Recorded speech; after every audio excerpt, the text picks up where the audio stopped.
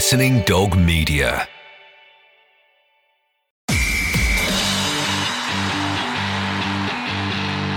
Ruck It with Kieran Bracken and Nick Easter. The rugby podcast that doesn't take itself too seriously. Today we're joined on Ruck It with myself, Kieran Bracken and Nick Easter by the rugby legend Jamie Peacock. Ruck It with Kieran Bracken and Nick Easter. Hello, Jamie. Now then, how are you doing? Are you all right, Nick? Yeah, not too bad. Yeah, you're good there, mate. You're good there. Mate, thanks very much for sparing the time to talk to myself and Brax on our podcast. Really appreciate it, mate. And from a personal point of view, big Leeds Rhinos fan, so I know a lot about your career, mate. Watch you play. We're about the same age, be a hero of mine in that code, that's for sure. So it's a real pleasure from my point of view. It's a pleasure to be on it as well, Nick, and thanks very much for doing it. Yeah, I'm letting us being on and speak a little bit. Yeah, you was at Harlequin, weren't you, when Brian Mack was down there, and that you know him from the times down there. Yeah, he spoke. Yeah, that's right, man. He used to take a few sessions, and obviously he was highly successful at Leeds when he went up there, and he worked with what he had down at Quins, and at the time I think they were overachieving then as well. Very innovative coach, isn't he? And he took a few of our sessions actually, and he came in with, he had some good points to make. He changed a few things as well, and he's certainly a guy that when he speaks you listen to. He does command a bit of authority, doesn't he? Jamie, I can't believe how good you're looking. Look at the state of me and Nick. Look at you. Look at really I was thinking, strong. Mate, I was thinking the opposite. I was thinking, fucking, these guys look good. I'm looking old here. Same age as me. I'm looking old. Mate, you're rocking the grey beard and the grey hair. It's a lot better than having no beard and no hair, eh, Brax? Yeah, exactly, yeah. Still hanging on there, mate.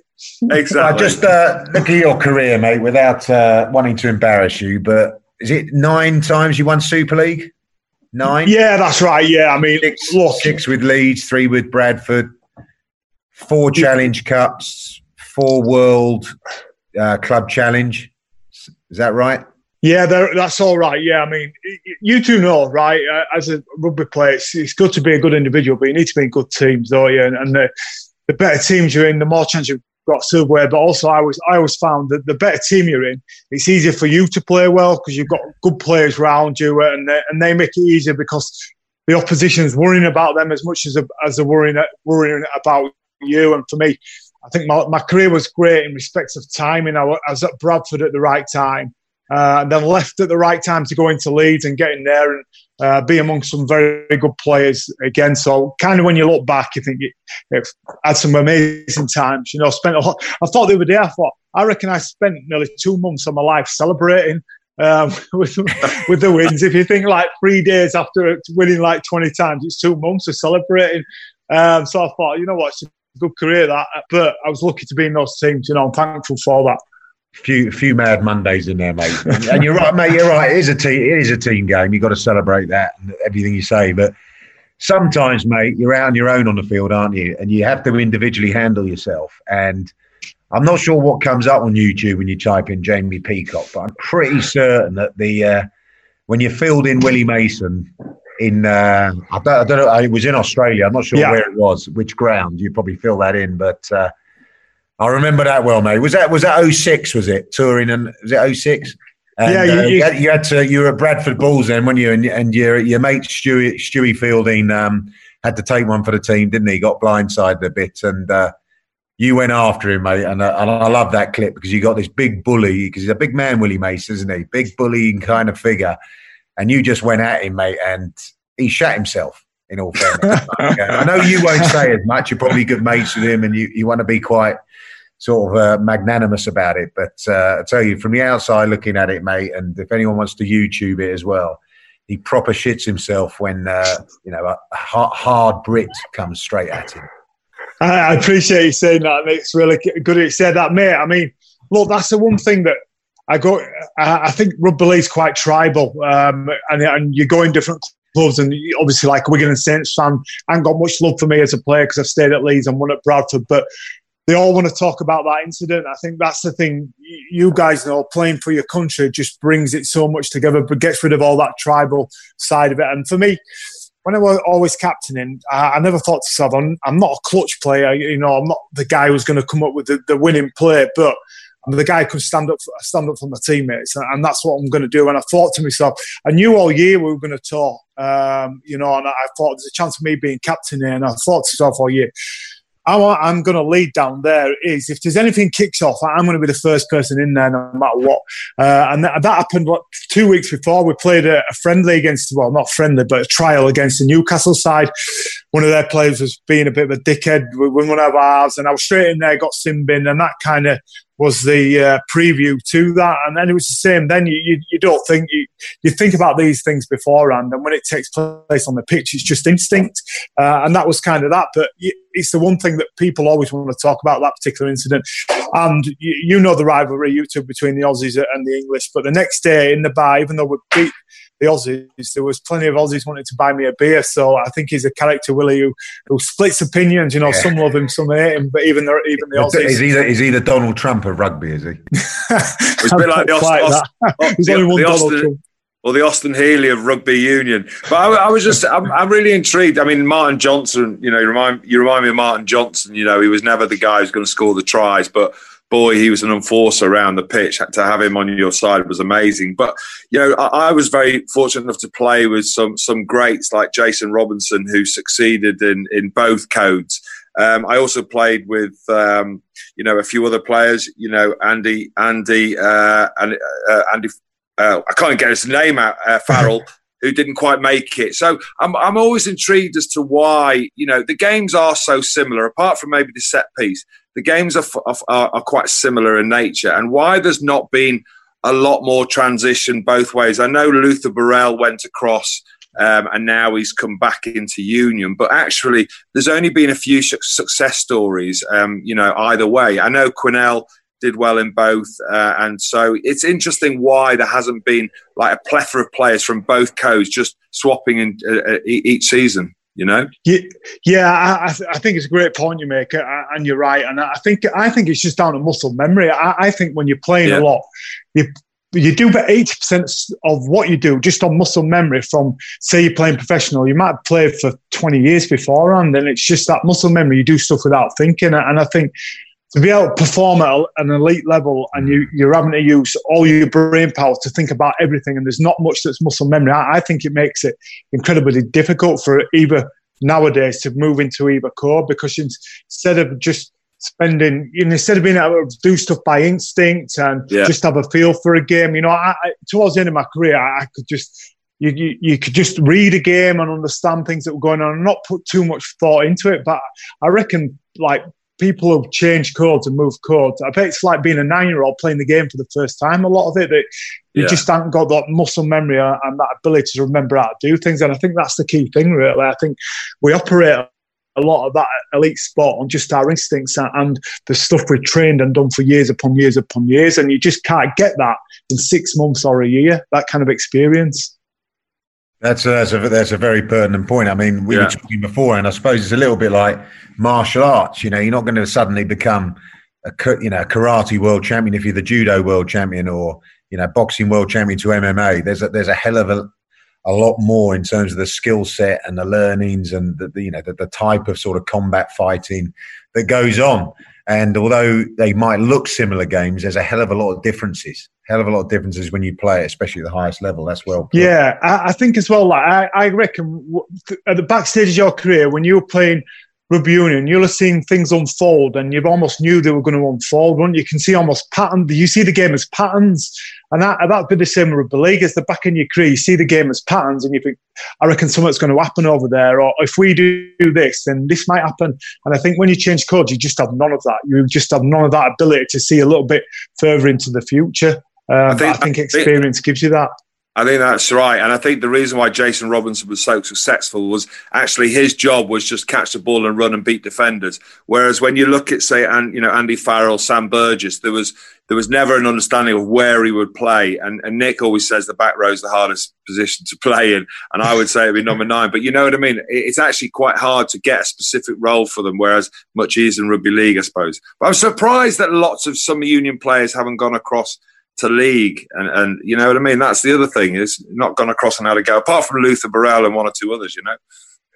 I think I always think in life, talent goes where money is. And I think you saw that, and I think if there was the right amount of money within league, I think you'd see other players try it. But I just think, you know, if you're comparing the last 20 years, I feel rugby league's probably just tread water for a little bit, certainly in this country, whereas rugby union's grown massively, and I think that's why you're not seeing as much people move over, because you've got a limited career. You know, if you could do this for 30 years, then you'd see lots of people swap, wouldn't you? But we've only got so many good seasons in us, and why would you want to waste your good season trying to learn something that you're not quite sure whether you can do? Were you ever tempted? Were you ever tempted playing and maybe, you know, post-career as a coach, like a few of them have done? You know, Sean's done that, Sean Edwards, Andy Farrell, a few others, you know, like some Mike Ford, Phil Larder, you know, who were obviously before our time. But were you ever tempted as a player? I mean, I think when Andy Farrell moved over, you know, I got asked, same agent, do you want to do it? And I was like, look, mate, I think I've been lucky to make it rugby league. I want to really make my name in a rugby league player first. But then towards my back end of my career, you know, certainly the last 3 or 4 years, I'd love to come over and play. You know, certainly in the background, I'd love to play at 8. You know, 8 carrying the ball a lot would have suited me. Yeah, definitely, I agree with you, 100%. And I just thought that would have suited me. But you know, time runs out when you've done it. You start getting old. You can't do the things you used to be able to do. I mean, if you could play till our 50s, I'd definitely be overplaying. But unfortunately, not. Just want to get your opinion on, and listen, Nick and I talking on our podcast about, you know, how rugby clubs are going to survive too much longer now that we can't get any supporters into the stands. Listen, there's been a lot said in rugby union with the RFU losing 130 million, really struggling. A lot of the clubs saying that, you know, half the clubs may go bust before too long. Is it that bad in rugby league? Is it similar? Yeah, I think it's across all sports now, and I think in rugby league it's the same. We were fortunate to get a loan from the government early on to help out clubs. I'm just not of the understanding why the government aren't helping bail sports clubs out as much as they are hospitality and tourism, because I think sports club, no matter what sport, they're just at the heart of the community. Every single professional club's at the heart of the community, and what sporting clubs give people is, say someone's in a crap job, and they have a crap week in a crap job, but on their Friday, Saturday or Sunday, they've got a chance to be a champion. They've got a chance to live their lives and enjoy it and go on wonderful stories and journeys because of sport. Sport goes in, and the amount of kids that could have gone down the wrong track but don't because of sport's incredible. And I think for the government not to try more to help the sporting industry, it's just wrong. It's just absolutely wrong in my book and in my opinion. And more needs to be done across every single sport, you know, all the team sports, but, you know, individual sports such as boxing and other places like that need this support from the government. Absolutely spot on, mate. Sadly, another thing that doesn't get much funding as well is, motor neuron disease, which, you know, another member of that all-conquering Leeds Rhino side, another hero of mine from league, Rob Burrow, you know, Mighty Mouse, only 5'5", wasn't he? But my God, what a pocket rocket. And he was a clutch player. My God, he'd come in with the last minute plays. But, you know, sadly in the last sort of year, 18 months, we've become aware of his struggles with the devastating illness of, you know, MND, and along with Doddy Weir in rugby union. You know, they've both been, you know, doing tremendous things to obviously raise awareness. And you yourself, you know, being an ex-teammate, and obviously we'll invite you to talk a hell of a lot more about it now, have been, you know, are about to take part in an ultra marathon to raise money for him and his family, and also did the Goggins Challenge back in April. Severe challenges these, but you know, clearly it's a cause well worth doing it for. Do you just want to sort of embellish a little bit more about that and how Robbie's getting on as well? Yeah, definitely, Nick. First, I reckon you guys would love Rob Burrows. You'd love to play with him, love to have him in the dressing room. I mean, for me, he was probably the bravest player I played alongside, because, you know, rugby's, both codes are tough sports, right? You know, you've got to get rid of self-preservation to play it. But when you're 5'4" and running into blokes 40, 50 kilos heavier than you, then that's real courage and real bravery. And there's been plenty of small players with speed that haven't had as big a careers as Rob. And the reason why they haven't is because Rob was prepared to run in the gaps where they possibly get killed within that gap. But that was his bravery and that was his courage. But also Rob he was a great guy to have around the dressing room. He was a funny lad, always quoting movies, seeing the funny side of life. But it was great bringing the young players through, always made time for them.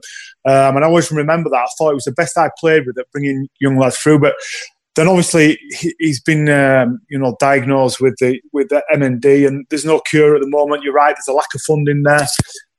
So myself and the team have all pulled round him as players. There's plenty of challenges and fundraising events happening. Myself and Simon Dent are going to be running an ultra marathon in Ada Rob in 10 days' time now. 55k, 2,000 metres of ascent across Exmoor.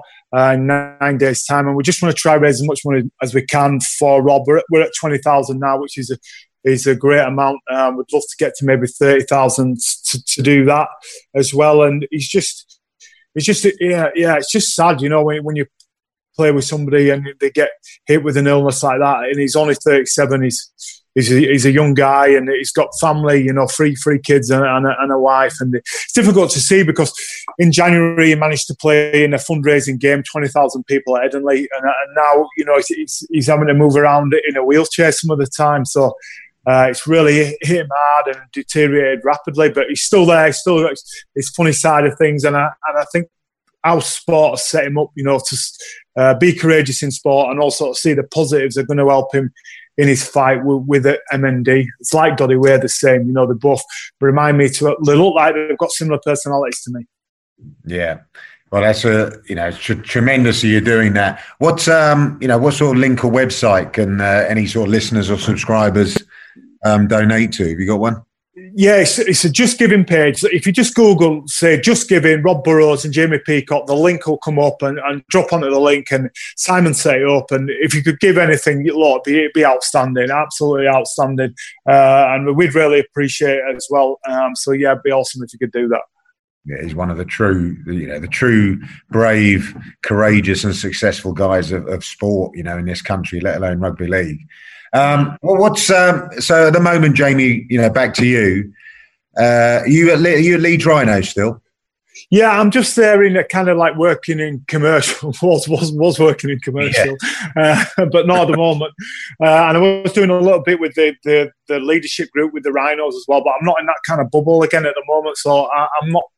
I'm doing a little bits where I can for commercial, but again, you're in coaching now. I mean, it's just a little bit different with everything, isn't it? But yeah. I think I was thinking on the way down here before in my car, thinking about this, that I think kind of rugby gives you the skills to be able to deal with COVID, because I think in rugby you're like problem solving all the time, aren't you? Without even knowing, you're problem solving when you've got to come up and implement like a game plan to beat a team, that when you're underdogs or when things change on the field and stuff happens. And I think in rugby, both courts, uncertain times happen all the time because you never know what your opposition's going to do, right? You never know who's going to get injured. You never know what the results are going to be. So I think we've been well prepared, fortunately, through our careers to kind of deal with this, to have the right mindset to crack on with it. You're not far from being under pressure in different circumstances as well. Yeah, as you say, whether it just be the pressure of getting off the floor and blowing out your arse, or the pressure of obviously the big games, or the pressure of the big moments, and scoreboard territory, whatever it might be, and. You're right. There's a lot of adversity in rugby and in sport, and it helps you deal with those challenges and to overcome them. And it goes back to what you were saying in terms of the benefits that it gives communities, individuals, and how it can be sort of low down the priority list. International rugby league, Jamie, because I think big difference from my end. You could disagree with me, is rugby union's very much an international game in terms of where it generates its interest. Certainly globally, in crowds and. Marketing opportunities, pre-COVID. Whereas rugby league was much more about, the club, Super Leagues and Massive Occasion Challenge Cup's got a great history. Down in Australia, we know what the state of origin in our NRL in terms of the sort of intensity and quality of rugby league that sort of gives you. Whereas the international side has sort of died off a little bit. When I was growing up, and you had the Great Britain Australia series, on BBC with Ray French commentating. That was just, that brings back great memories. And they're sort of trying to find a way to, regenerate that interest, are they? And, find a formula or maybe a window when it fits in and is suitable. I know it's different now, with what's happened this year, but, previous to that, and hopefully if we get through this, where do you see the international game going? Yeah, I think you're absolutely right. I agree with you 100%. I think the great thing when I always watched rugby union were the international occasions. I was just so jealous of you guys, playing in front of 70,000 people, and it just being the absolute pinnacle. And I think in rugby league, they missed a jump with that. I think certainly the turn of the century, those efforts to make it, being more important to play for your country. And I think over the last 5 or 6 years, that effort has been made. I thought the World Cup in 2017 in Australia was hugely important, and we're going to have a World Cup in 2021 here, which will be important. But again, it's almost like the international calendar is never important enough. It's just an add-on at the end of the year rather than an integrated part of the calendar that we should celebrate. And I think as a player, certainly for me, I obviously had some great moments, winning grand finals and Challenge Cups. But the ones that stick with me are playing for my country. I just loved playing for my country because, if we're being honest, right, there's been some terrible players win a grand final, I think, or win a Challenge Cup who snuck into a team and don't probably deserve it that much. But when you play for your country and you beat someone like Australia, you've deserved your cert and you've done your best for your country. So they're kind of the best memories. You want to play against the benchmark, don't you? The benchmark in Australia, in rugby league, is Australia, and you want to test yourself against that benchmark. And people want to see that, don't they? They want to see the best against the best. And I think that's why, the international game is so strong in rugby union, because people want to see that. People want to see the countries go against each other, the cultures go against each other. And I think we miss a trick in rugby league. But we're way behind, and it's something we no doubt need to improve. But the 2021 World Cup could do that. It could be a great World Cup off the back of, hopefully crowds back again in 2021. Yeah, hopefully, whether they like rugby league or rugby union or football or whatever, people just probably want to get to a stadium because experience live sport again and sort of just get out of the house, won't they? Finally, I'm sure a lot of your fans may want to know, and you probably answered this a million times over. Instead of best player, toughest player you played with, toughest against. Yeah, right. Great question. I love it. The toughest. There's two toughest players. The toughest I've played with would be Adrian Morley. Adrian Morley by some distance. I mean, he was, and I think, an inspiration to most forwards my age. I think he's a guy on the pitch who would really never ever take a backward step. There's no way that you could deviate him physically from him playing at his best. He would play how he wanted to, and the harder it got, the better he played. And I think they're the tough players out there. The more intense it gets, the more fire they have in the belly. They're the ones you want to play with. And then probably playing against, I'm going to go with a different slant on this. The toughest player I played against would be Darren Lockyer, the Australian captain. Now I'm going to go for a different reason for this, because I think a number of times we'd be playing the Aussies, certainly, in the early noughties, and we'd be close to beating them. And we'd be playing in England, and he'd come up with the right play at the right time, and we'd lose the bloody game because of him. And I think that's a mental toughness to deal with the pressure of being favourites, losing at 12,000 miles away, and come up with the right play at the right time. So he has my respect for the toughest player in terms of being able to come up with that right moment, the right time in really difficult games. So for me, that would be him.